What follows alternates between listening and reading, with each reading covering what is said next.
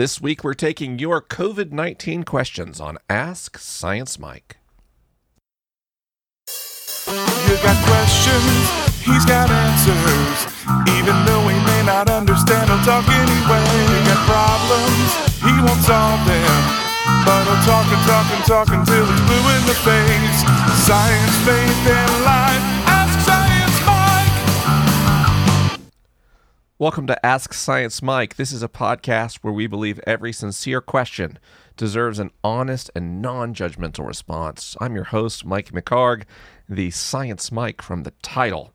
And this is a program where we, respond to curiosity with evidence-based information in an emotionally focused and emotionally aware way. A combination I find all too rare in our world. Right up top this week, I've got a couple of announcements. Number one is, have you ever noticed that when life is changing, we often find ourselves some way at odds with our friends and family and social community, whether it's a new job or moving to a new city or having a change in your faith system or your gender identity or your sexuality. Anytime we go through a season of change, often the people around us just don't get it. They're like, why are you changing? Why are you different? I like the way you were before. What's going on? And that can lead us to feel lonely and estranged and confused and sap us of the energy we need to continue to change and grow as people. And so I've created something called the Overview program that is named after what happens to astronauts when they see the Earth from space for the first time. And it is a way that's based on evidence and psychology and behavioral economics and all these things that I study and love that helps us make it through transitions and thrive in the process. You see, the Overview program is an evidence-based system for navigating change, and I use a non-judgmental, supportive space for collaborative problem solving to do that. So we use the Overview program, which is a step-by-step process, and then we create kind of an emotional space around that helps us make it through change successfully. It's support at the moment you need it the most. Now, of course, the Overview program is not, and I mean is not, therapy or counseling or coaching, as I'm not a therapist or a counselor or a coach. This is simply a way to go through an evidence-based process with some support and an outside perspective. There's two ways we do that. Number one is something called Overview Stations, which is a 10-person 8-week program, which is marvelous. I've done these before. We're bringing them back because people are requesting it, but the group model of working with other people is really powerful as you see other people, going through a transition that's not your transition. But the commonality and the similarities you face means not only do you find solidarity, but it's really easy to have a sounding board and a perspective. So that's Overview Stations, 10 people. Overview Voyages is 2 people. One of them is me. So it'd be me and you going through the Overview program together. Of course, space for that one is extremely limited. But because it is a program from Science Mike, both Overview Stations and Overview Voyages always have scholarship spots available as well. So if that sounds interesting to you, you are in the middle of or starting some transition in your life, and you feel stuck, or you feel like you could use a little bit of support as you move through that transition, I'd encourage you to go to overviewprogram.com to learn more and apply if you are interested. Again, that URL is overviewprogram.com. The other announcement I'd like to say, and this is less of an announcement than just a wow, is hey, hello to all of you new patrons. I have noticed the last, 2 or 3 months, a big uptick in the number of patrons supporting Ask Science Mike, and that just means so much to me. As you know, this is not a show that I do alone. There is a team behind it, and all of you patrons are helping it so that the people who spend all this time making the show happen get paid for their efforts. And I just so appreciate your participation and I wanted to thank you right at the top of the program this week. So with that, this week, kind of a special episode. I've done a few COVID episodes. I'm not ever really sure how much COVID to talk about, whether Ask Science Mike should be a time for people to get away from COVID-19 and not think about it. And yet I get a lot of COVID questions, and especially because people are telling me, gosh, I really don't know who to trust when it comes to my questions about COVID-19. I don't know what media is trustworthy and what's not, and how to tell the difference. And I got a lot of requests over the last couple of weeks. I've done a couple of COVID episodes. Would you do a question and response episode just about COVID? And so that's what we're going to do. Compared to some of my other COVID episodes, I don't expect this one to be especially emotionally intense. So, we've had some hard things to discuss in other COVID episodes. I have had some very weighty opinions about how we are responding to COVID-19. And although that will certainly come up in this episode as well, I think this one will be easier to listen to for people who are processing stress and anxiety from the pandemic than some of the other COVID episodes I've done. This one is very solutions focused and helps us set expectations and those sorts of things. And so that's what this episode's going to be. I think we'll probably just jump right into it. And I think I'm just going to run through the whole thing start to finish. One last point. We are in the middle of a heat wave in fire season in Los Angeles. So the air outside my home is full of smoke particles. I've been having some respiratory difficulties as a result of that. I'm very sensitive to air pollution. And so this episode is getting recorded on Monday, the same day it's going to be released, because I've had a lot of coughing and wheezing over the weekend. And number two, because it is so hot, all the air conditioners are running all the time. So if you hear any mechanical noises in the background, that is my neighbor's air conditioner. And if I wait for that to not be on to record in the middle of a heat wave, I have to record at 2 a.m. So I apologize if there are any sound issues or my voice sounds funny at all. I apologize. I think it sounds okay right now, but this is the first time my voice has sounded up to snuff in several days, as we've been dealing with a lot of smoke from the fires in LA. So let's get right into our first question from Rachel. And Rachel says, of course, this is still a ways out, but I'm already thinking of how the need to quickly get a vaccine to market will be used as an excuse from anti-vaxxers who will likely claim that it's unsafe because it was rushed, and other more radical conspiracy theories. But most vaccines do take a long time to develop, so increased risks when this one is first made available seem real. Do you have any advice on assessing the risk and how to tell when the eventual vaccine is safe?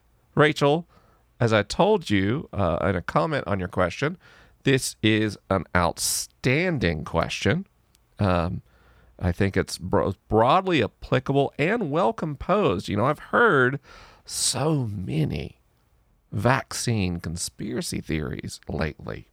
I mean, not just online, people in my life that I know and love and respect have been, in all seriousness, asking me if COVID-19 was created by Bill Gates to sell vaccines, and I really have to dig deep into my non-judgmental gear to respond to questions from friends like that in an amicable and supportive way. And so I think your concern that when a COVID vaccine arrives, it will be met with tremendous skepticism and even conspiracy theories is dead on. That is already happening, and it is true. The medical community is working to mobilize to create a vaccine for COVID-19 at a speed unmatched in history. And this is impressive work, frankly. So what are the risks of that? Well, vaccines that have gone through an approval process are not risk-free. There's no such thing as a no-risk vaccine. What you want with a vaccine is, number one, is that it should have a 50% efficacy threshold. In other words, it's 50% more efficient than doing nothing. That helps you get towards herd immunity. And number two, the risks of the vaccine should be dramatically lower than the disease itself. Okay? So, you get the flu shot. Flu shot is not without risks. It has side effects. You can get a fever.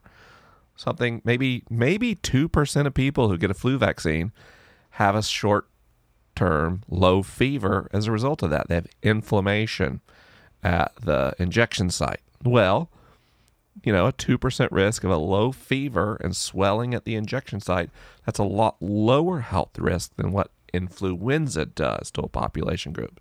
Do you see? Now, more rarely, flu vaccines, people can have allergic responses to them or whatever that are more serious. And we know that. You'd say, well, why would we put someone at risk of a severe allergic reaction to a vaccine? That doesn't seem safe. And it is simply much safer when you look across an entire population for a very small number of people to have an allergic reaction and then get a medical intervention to treat that than to leave the disease spreading on its own. COVID-19 makes an even more obvious case because so many people are dying from COVID-19. And let's be clear, our research is telling us that the official counts are undercounted probably pretty significantly when we compare overall mortality rates for 2020 compared to 2019 and 2018 and 2017. We see in the United States especially, death rates they've gone up quite a bit. And some of that is because people are avoiding treatments for other diseases because they're afraid of doctors' offices and hospitals. And then part of that is people are what? They are getting COVID-19 and they are dying, and for various reasons, their deaths are not being counted as COVID-19 deaths. And so the threshold for doing less harm than COVID-19, you can start to see why pushing the timetable a little bit on vaccines is probably a medically wise move. So we have a number of promising vaccines that have already been formulated and have started testing. And so your early tests in a vaccine, kind of your phase 1 trials, are where you see if the formulation of this vaccine is effective. Does this vaccine actually create some degree of additional immunity targeted against a specific disease or not? And we have seen a number of vaccines that hit and exceed that golden 50% threshold. That is good news.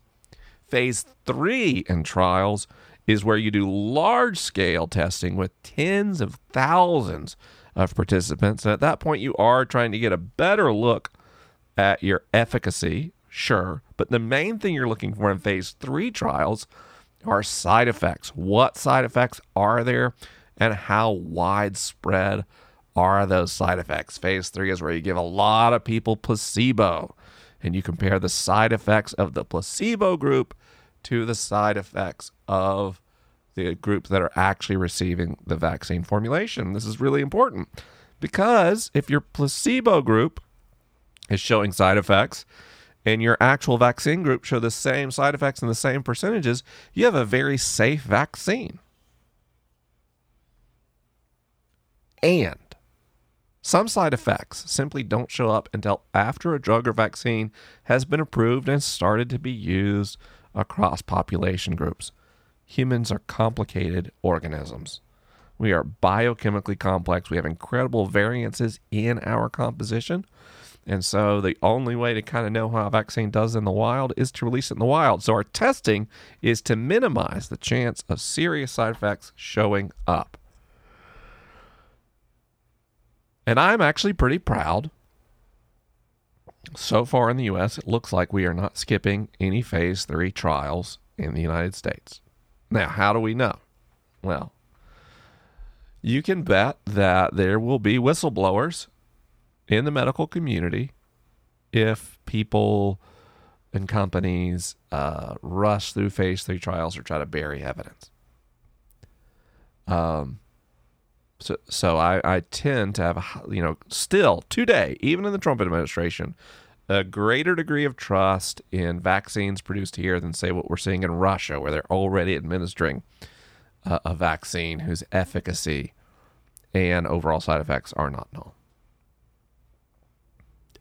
And I won't be like the first person in line to get the COVID vaccine. I'm at a higher risk group, and I'll probably, I'll step back and kind of watch how it goes for several reasons. Number one, I'm a podcaster. I work from home. I can safely self-isolate longer than some other people can. You know, if I have a history of heart disease, I want to say I'm obese, and I've gotten a lot of pushback from the audience about using that word. I can't think of another word in a medical context at this moment, so I'm just going to run with obese with my apologies to the fat advocacy groups for saying the term obese, but it's going to be too big a delay to try to work through that language and still get this episode out today. I am obese, and we know that obesity in conjunction of COVID-19 is a significant risk factor for severe case presentations and death. So I have a number of factors that mean if I get COVID, I have a bigger chance of having a bad case or death from COVID than other people.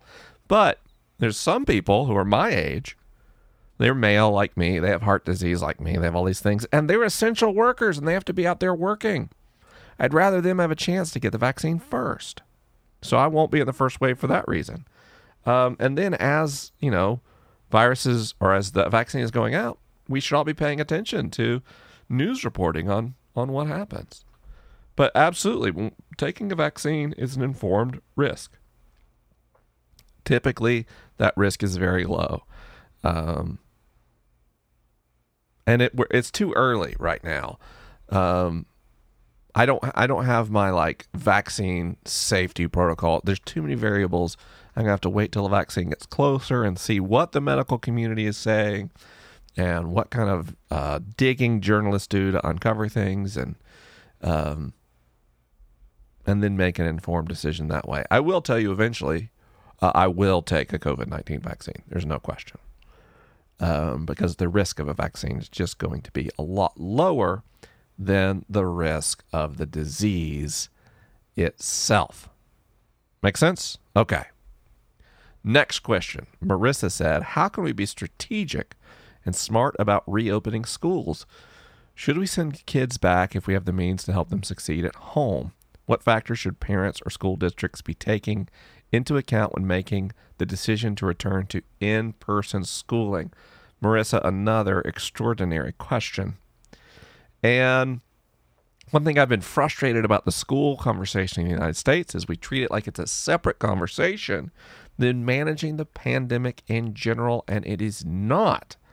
The safest way to help schools succeed is to control the outbreak more generally in society. We have research telling us that children can be super spreaders. We have research telling us that children can have, even if they have mild cases of COVID-19, severe long-term health consequences as a result of having the virus. We should not be gambling with our children's lives. And we have been too ready to gather indoors as adults, and that has cost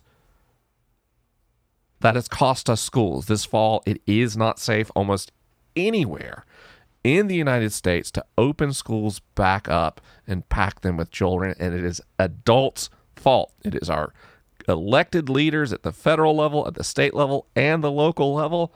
When they reopened indoor dining, even briefly, I just couldn't believe it. We're going to talk about that later in the show because there's some questions about air circulation. Folks, it is not safe to be indoors with large numbers of people. COVID-19 is wildly out of control in its spread in the United States. It's not safe to open schools. What factors should we be looking at? We should be looking at the total number of COVID cases and COVID hospitalizations and COVID deaths. We should look at our testing capacity our ability to turn tests around, and the percentage of our tests that come back positive. So right now we don't even have a lot of the ingredients to even start making the assessment. And we're talking about open schools. So to your point, so let's just get that out of the way. We have handled this horribly, like just a truly F- on helping schools. We're not funding schools with the funding they need to reopen safely. So what do we do in the meantime? Everybody who can keep their kids home needs to keep their kids home. And this is terrible. Let me just say it is terrible. This is bad for children developmentally. This is bad for children emotionally. This is bad for how children learn. Distance learning is a great model for adults doing work. It is a terrible model for children learning. We have let our children down. Our children need to be in school. Our children deserve to be in school, and we have failed them. But so we have to stop pretending that we haven't. So everyone who can keep their kids home and support them well in distance learning needs to do so. And then there's a lot of essential workers. There's a lot of families below the poverty line. There's a lot of child care needs. There's a lot of nutritional needs. So partially opening schools to families that need it most is a socioeconomic necessity. What does that look like? It looks like nutritional drop-off and pickup. So opening schools up for meals. Those meals, you have meals that you can pick up and take a meal and go. You don't even stay. Or kids can stay. They can eat their food in a time-limited way. They eat outdoors. They social distance. And then also focusing on elementary first, then middle, then high school in terms of getting kids back on campus. Kids that need it. Kids whose families, they don't have the technology infrastructure at home. The work demands are too high for various reasons. They can't keep us at home. Now, here's the problem. A lot of people just want to send their kids back to school because they're tired of their kids being home. I'm not super optimistic about Americans making communal decisions here. You should be thinking, if you can keep your kids home, keep your kids home to allow classrooms to have fewer students in them. It can be safer if children arrive at school in a staggered drop-off and staggered pickup topology, and they go into a classroom and they stay there all day. They are socially distanced in the classroom. The classroom is frequently disinfected. They don't go to the cafeteria. Meals are delivered room by room. Meals are eaten at desk. It is not a good picture.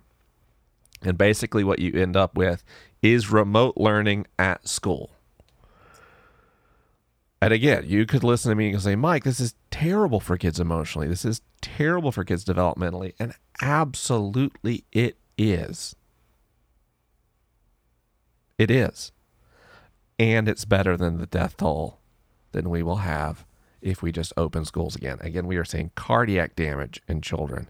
We are seeing brain damage in children. We are seeing organ system damage in children from COVID-19. And that doesn't even include people that get multi-system inflammation syndrome COVID. COVID's bad, y'all. And we keep just acting like things can go back to normal. It cannot. Now, we can't. Other countries have reopened schools.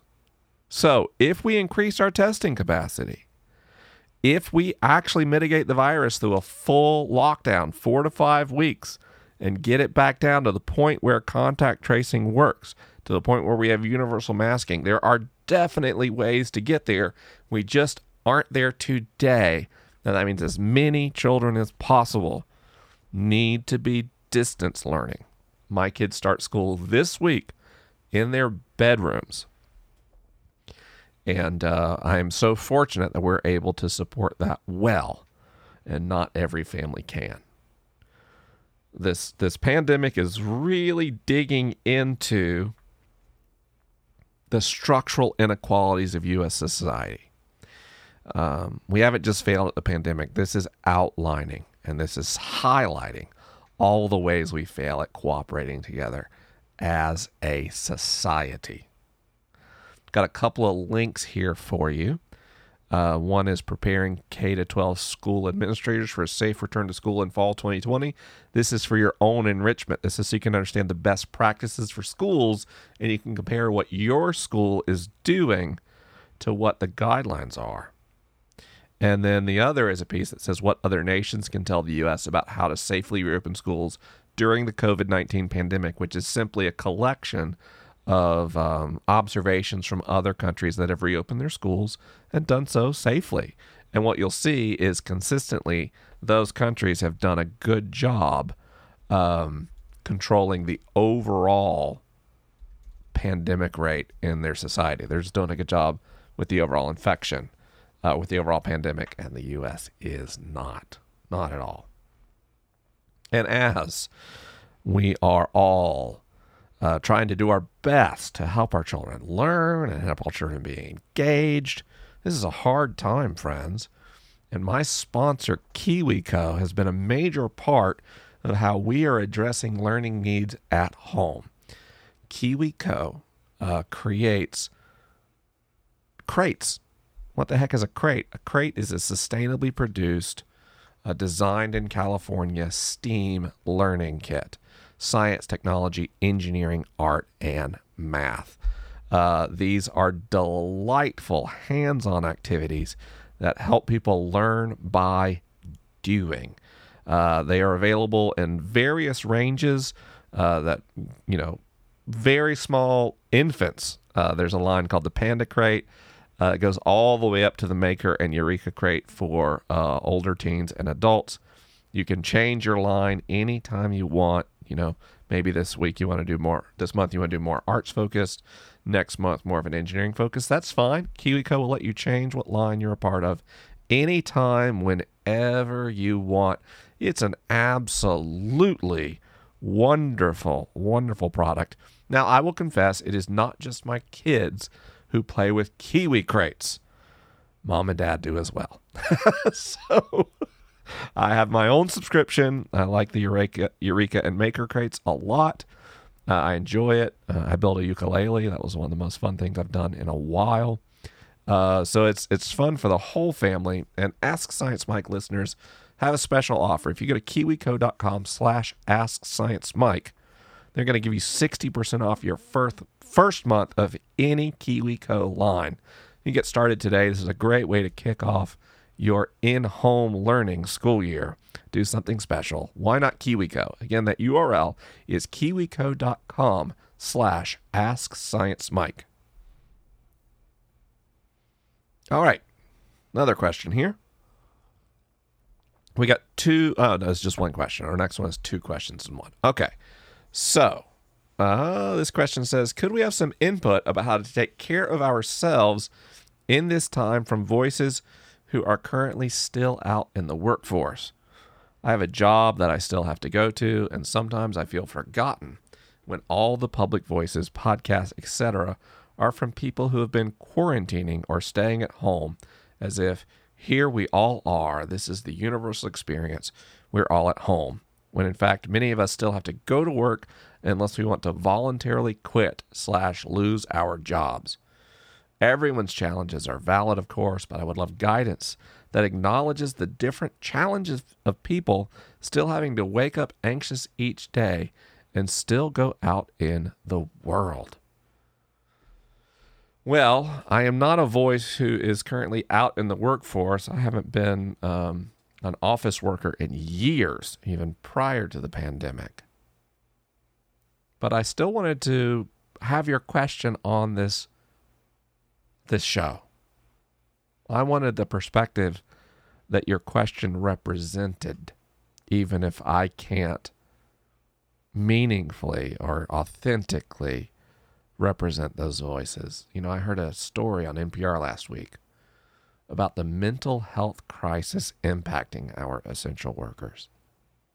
the rates of depression, of anxiety disorders, even suicidality and suicidal ideation.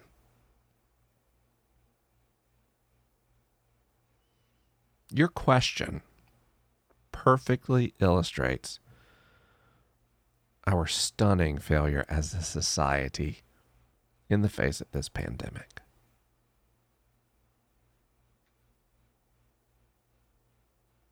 And I'm sorry. Something's happened in the United States. It's so often called a Christian nation. Self-described. But COVID-19 has been showing me that America does not worship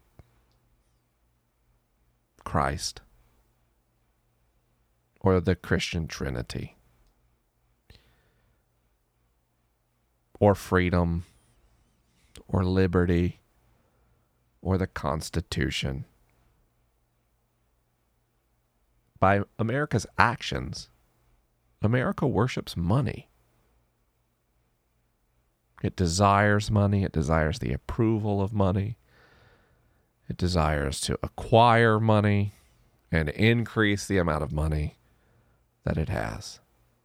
That seems to be one of the truly universal themes of the so-called American experience. Money, money, money, money, money. And we've adopted such a short-term, penny-wise and pound-foolish approach to money.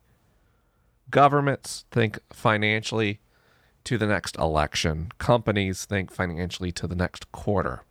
And when you think to the next election, or forget the next election, to next week's poll numbers,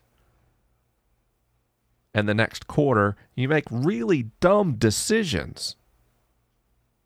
Like saying it's too expensive to lock down the economy. And instead, we send people out in the middle of a pandemic.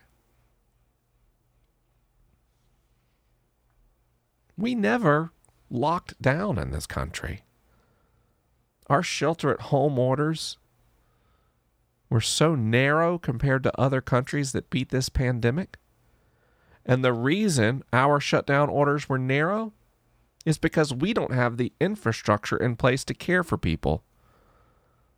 If you look at America's healthcare policy and our personal time off laws, there are almost none.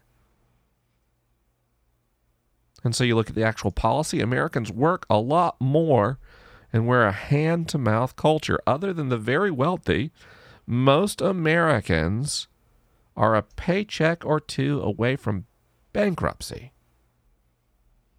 We have no social safety net of substance to speak of. And so that means people like you face a choice. Go out in the middle of a pandemic and work and potentially catch a disease and die, or stop working and lose your health care and lose your home. Penny-wise and pound-foolish. Our economy would be in such better shape if we would have covered the basic needs to food and housing of every American for 4 to 5 weeks, so no one worried about whether they would have housing or food or bankruptcy, and did a full shutdown and use that time to turn around and build up our testing capacity and build up our contact tracing capacity like other countries did.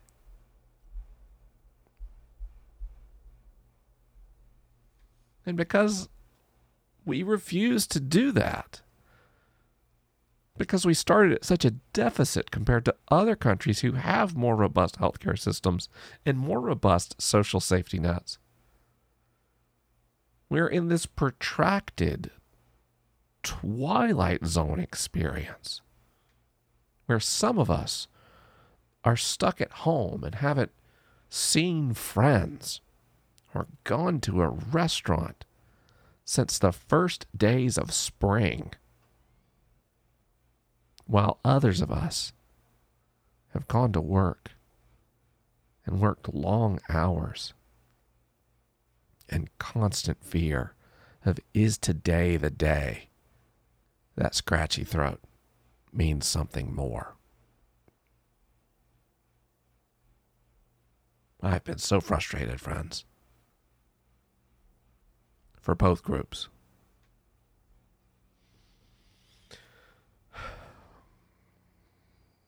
And I've been so frustrated that so many people don't even want to have the conversation.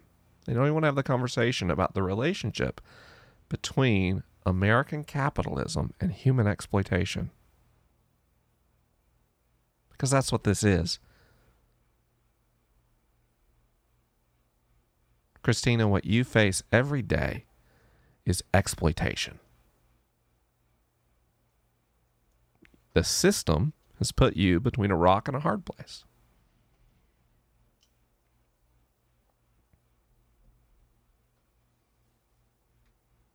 What can you do?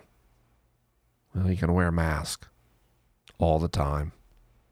You can wash your hands frequently. And you can maintain as much distance between yourself and others as you can. If possible, open some windows. Some studies show that even 10 minutes of every hour opening windows indoors helps to vent aerosol particles out and reduce transmission rates.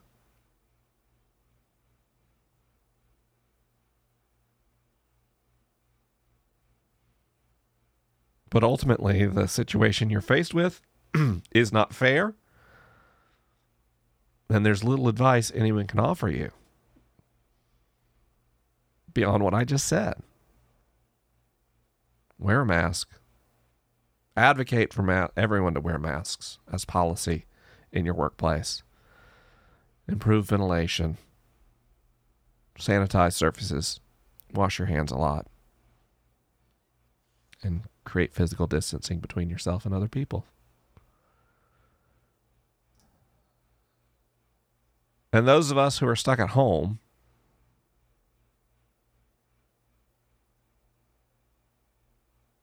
we need to spend our energy advocating for those people who are stuck out there working every day.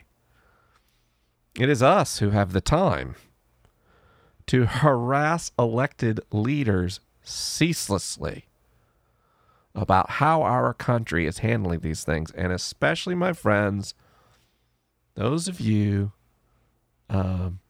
with Republican representatives, Republican senators, and Republican members of the House. Call them. Raise hell. Because our states and our cities are constrained. They can't do deficit spending and they can't print currency. Only the federal government has the ability to shape the economy so fundamentally. And we need to let them know that we are not going to accept the working conditions that have been placed on those that still have to work. We are not going to accept such widespread economic insecurity. Republican or Democrat alike, they all need to know that. Republicans just have a unique capacity right now to put pressure on the administration. Right? So the occupants of the White House have made it very clear they will ignore everything coming from Democratic senators and even from the Democratic majority of the House. That's why I mention Republicans. Not because Democrats have handled the pandemic well. They have not. But because Democrats have almost no ability to put pressure on the administration. But Republican lawmakers do. And Republican lawmakers will only do that if they are terrified that they are going to lose an election for their office. And so that's what we have to do. For those of you who have to work every day, thank you, and I'm sorry. I'm sorry for every way that I haven't done enough to hold up a social contract. I'm sorry for every action I've taken in my entire life that has contributed to the kind of structural inequality that we are being crushed under right now.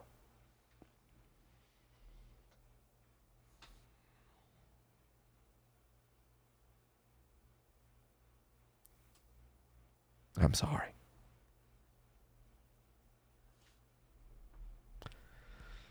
We got 2 questions next. These 2 questions kind of are in a theme. One comes from Lauren, who said, I've read some articles talking about how indoor ventilation systems, both air conditioning and heat, circulate the air and therefore the virus farther than 6 to 10 feet. And I'm immunocompromised, so basically I'm afraid to be indoors anywhere with anyone besides my husband.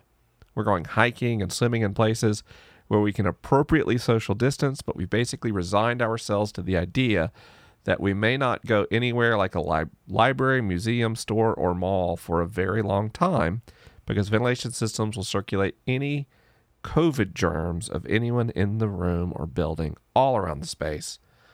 How much truth is there to this concern, and how cautious do we really need to be? And then Sachi had a question that said, I have heard that a ventilation system with filtration and UV irradiation can reduce viral particles in the air. How effective are these systems for prevention of transmission, and how expensive are they to install and maintain?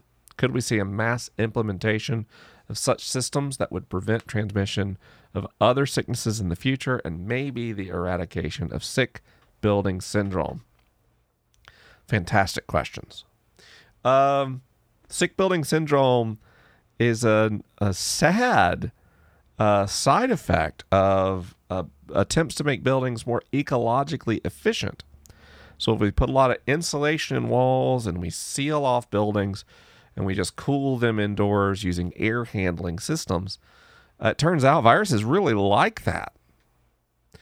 And they can, not just viruses, not just bacteria, but molds and funguses and all kinds of illness-causing organisms find buildings to be a very fancy form of cave. If you've ever learned about spelunking or cave exploration, you know that there is an increased risk of infection vectors in those environments because the darkness and the temperature are just more conducive to those kinds of microorganisms than the outside. Where the sun is pretty effective giant UV irradiator. And plus you have a lot more air movement.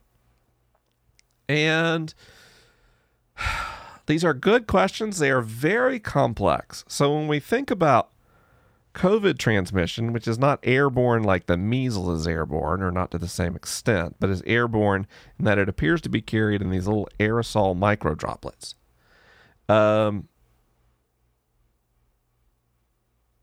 We believe it takes a certain threshold of viral particles in a window of time to create a statistically meaningful risk of infection.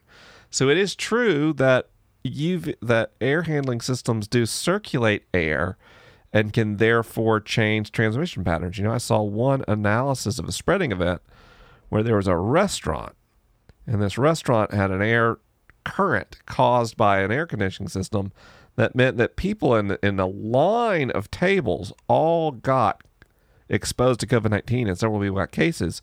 Meanwhile, an adjacent table to the kind of source table where COVID got into the room, nobody there got sick, and it had to do with the direction of the airflow. Now, in terms of that actually cycling through an air conditioner and then getting blown back out, nobody knows. That's the so frustrating thing about COVID right now. So many good questions we don't have answers. So if COVID's getting pulled into the intake of an air conditioner and then getting blown out again, are the droplets in sufficient concentration to still transmit the disease? We don't know. So far, most of what we think we're seeing indoors is a result of air movement across a space. Basically, particles getting blown one direction from someone who's sick onto other people that does not appear to also include being pulled into an air conditioner and back out of another vent. So far, we're not sure. Now, in terms of filtration and UV irradiation, we know there's UV filters that have an antimicrobial effect that is significant. They are very expensive. They are relatively difficult to maintain. We don't know if they work on COVID yet or not. There's just not a lot of testing there. There's a relatively new technology to begin with. And we don't know. I would say that's promising. I would say as one, it's not going to be one thing that solves COVID, right? It's going to be a number of interventions stacking together. So if you look at like improve filtration in air handling systems and universal masking and frequent surface disinfection and you add all these things up each time you're making the space a little bit safer, none of them are a silver bullet. There's just tremendous variability in terms of what the transmission rates of what we've seen indoors. Air currents are a big factor, especially in cases where they create vortexes or vortices, because they help aerosol droplets disperse in the air and in some cases even concentrate them. Kind of to your point, Lauren, I've kind of resigned myself for a long time. I'm just not going to be going indoors anywhere. By a long time, I mean until we reach herd immunity with a vaccine. Because when we do contact tracing of spreading events, we're just not seeing a lot of spread events that are outdoors. Indoors is very risky.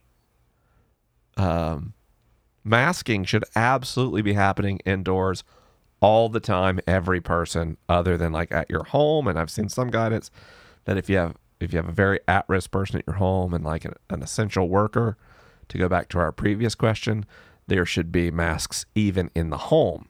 Homes are risky. Not homes are risky. Indoors spaces are risky. We have maybe one case of a super spreader event outdoor, like maybe one. That one's not even certain. And then we have a small number that were indoor-outdoor, where outdoor transmission could have played a role. But it looks like outdoors just a lot safer.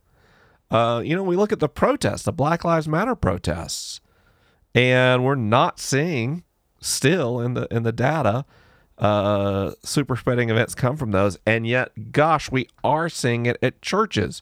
And we're having a conversation about, is this religious discrimination? And churches are fighting to be able to reopen. And it's just the science, folks. Outdoors a lot safer. Just a lot safer because of the wind and the sun and the volume of air that droplets have to disperse in. Now, don't get me wrong. I'm not saying go pack in close to people outdoors, because I can already hear people's thoughts as they're like, ooh, Science Mike just said outdoors is safe. No, outdoors is a whole lot safer than indoors. And that means probably more promising. The manufacturing and expert labor required. By the way, if we've learned anything in COVID-19, it's that there's no such thing as unskilled labor. That's just not a thing. Anyway, so we would need, imagine how many, the demand for AC installers if we had to retrofit every AC system in a commercial office building and churches and shopping malls with UV filters, right? There's a huge lift. Ventilation, I think, is the easier answer. Ventilating outside air in some studies has shown promise as little as 10 minutes of every 60 at reducing transmission rates indoors. Might mean we're like hot for a while because it's summer. But the more you can ventilate outside air, the safer indoor spaces become. And then eventually I think, there's promise for, efficacy of mechanical and UV filters to help things with like sick building syndrome. I honestly don't think we can manufacture and install UV filters in enough buildings as fast as we can formulate and distribute a vaccine. I think either way, I'm not planning. I don't think there's going to be a Science Mike event where I stand on a stage and sell tickets indoors until late 2021, maybe 2022, maybe even late 2022. It just won't be. I don't see how it could be safe before then. We got to hit herd immunity with a vaccine. And so, Lauren, I'm with you. I'm also I have a lot of health factors. I'm not immunocompromised, but I do have heart disease, and so COVID-19 is a real risk for me. And so I just, friends will ask if I want to go do blank, and I say no. What am I willing to do? Well, if you'd like to come over and sit 10 feet away from me in my backyard, outdoors, let's do that. And then I only do a couple of those a month. Yeah, that's the situation that we are in and that we have kind of placed ourselves in. So great questions there. Rochelle has a great question, and it is, for people who live alone and haven't been able to really touch anyone since March, is it worth the risk to have one cuddle buddy who you don't live with? I'm still able to socialize at a distance, but the lack of physical affection is really wearing on me. I'm in a relationship with someone and we want to be able to touch each other, but they work in a public place where wearing a mask is required and live with 2 other people. I work from home and I've read about COVID bubbles or pods and wonder if there's a safe way to engage in physical affection with someone I trust, where we can be honest about our level of exposure and strict about the precautions we take. Sometimes it feels worth the risk, knowing that this will probably go on for another year or more. I can't imagine not touching someone for that long. And I'm also concerned about how a lack of touch can be really bad for my mental and physical well-being. At the same time, it feels reckless to put each other at risk. Any advice on the right balance, considering the risks of COVID and the negative effects of lack of touch? Rochelle, I just have heard so many people share the same kind of curiosity and the same kinds of concerns. The listeners of this program are a lot younger than me. I'm 42. And as I look at the demographics on the audience of this program, there's people who still have the word teen in their name, listening in significant numbers. And then a lot of people in their early 20s and late 20s listening to this program. And your life circumstances are so different than mine. I was married before a lot of you were born. And I've thought about, for me, in a very extreme form of social distancing, how much easier that's been for me. As someone who's relatively uncomfortable with a lack of physical contact and is also married. So I get lots of cuddles and snuggles with my wife. And you're right. Contact with other people is essential for mental health. And we are starting to play a balancing game between the risks of the impact of COVID, potential impacts, versus the guaranteed impacts of ongoing isolation, which are notable and significant. One thing I would say about pods, so-called COVID pods, is they are very risky. Let's imagine that you create a pod, and in that pod you have 6 people, right? And they represent 4 households. Well, if they represent 4 households, if those people in those pods live with people who aren't in the pod, your pod's a lot bigger than you think. If those other people are in their own pods, your pod is a whole lot bigger than we think. And when we start to look at research, COVID pods don't really work at all, because people don't pay attention to the exposure risk they bring into a pod.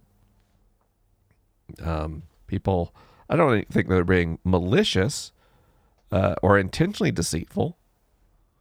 But if you can imagine, let's forget 6 people. Let's say that you have you and 2 people that are kind of your COVID physical contact people. And you would think it's a nice triangle, except if the 2 people you're in physical contact with aren't in contact with each other, and they have their own 2 people, and those people have their own 2 people, right? You're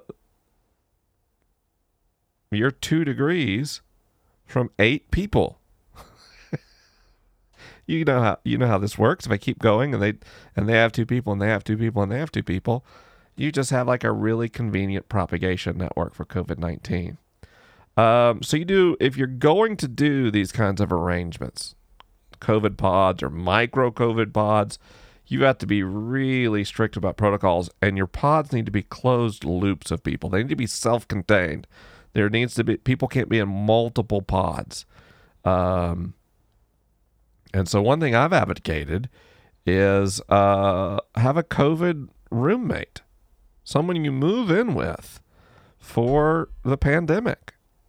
And now you create a new household unit with you and that other person or two other people or whatever, get together in the same physical space and become the equivalent of my family. You know, I've got me and Jenny and Madison and Macy and Ruby, our beloved dog. And we all live here. We all been staying here. And we're the people each other have seen, you know, since late February. And we have seen other people in a socially distanced, masked outdoor context.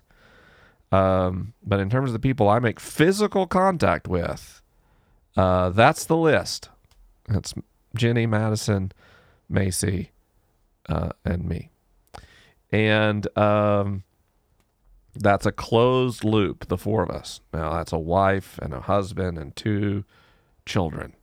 But you can create the same arrangement with people that you know, aren't your blood relatives. You can choose a family.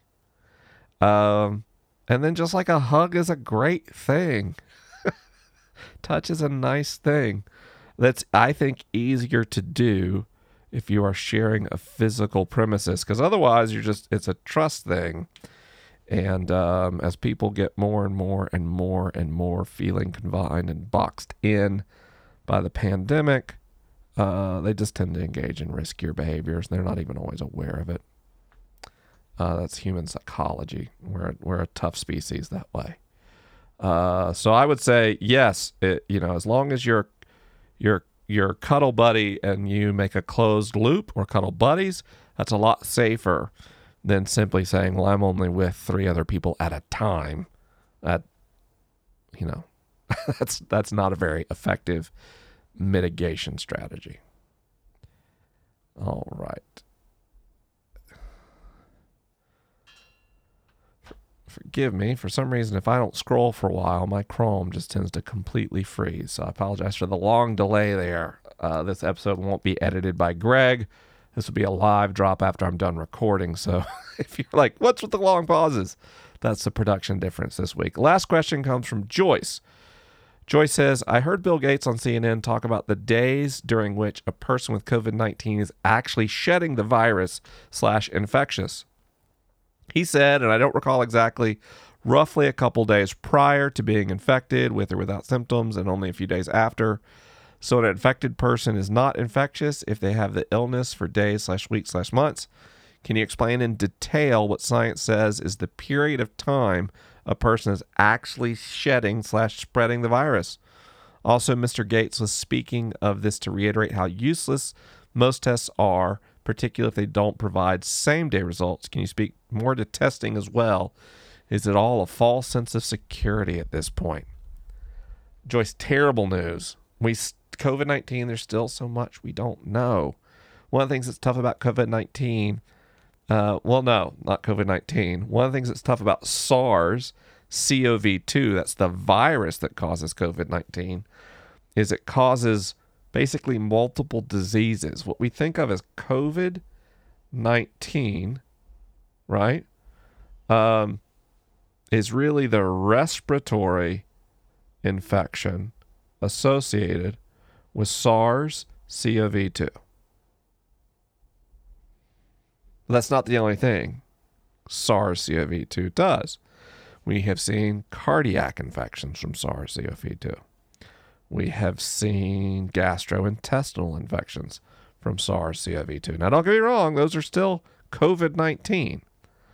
But depending on what systems in your body gets COVID-19, it does affect the ways in which you can shed virus. So, for example, it looks like when people get gastro-COVID, they do have viral particles in their fecal matter, in their stool.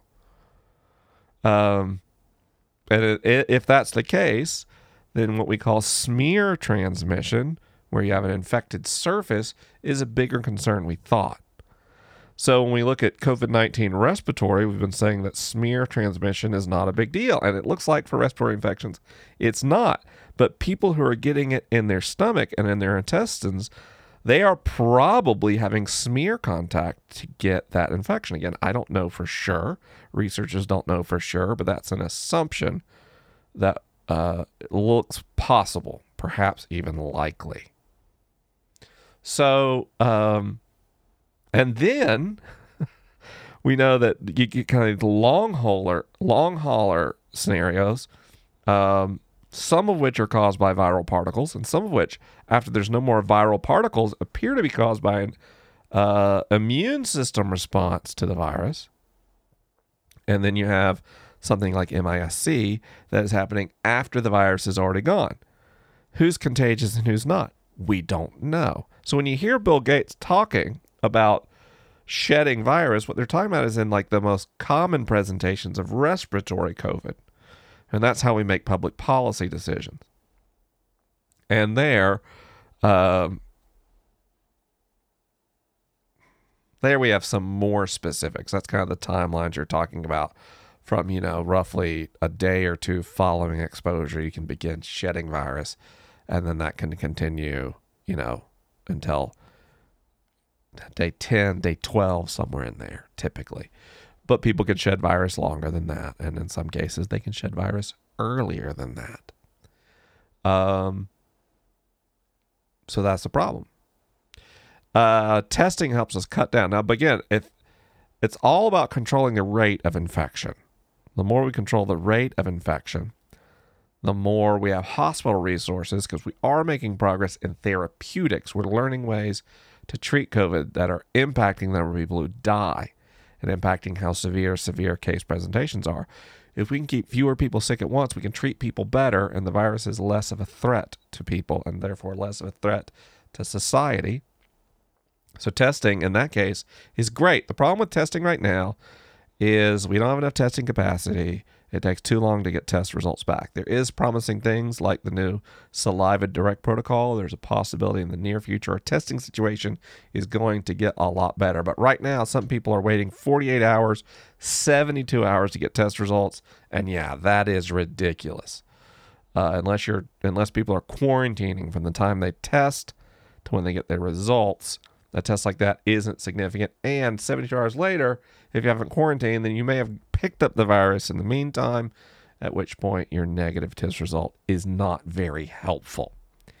Friends, increasing our testing capacity is one of the most pressing issues we have. If we want to start getting anywhere remotely back to normal, if we want to start opening anything, especially schools, we need to be able to test people frequently.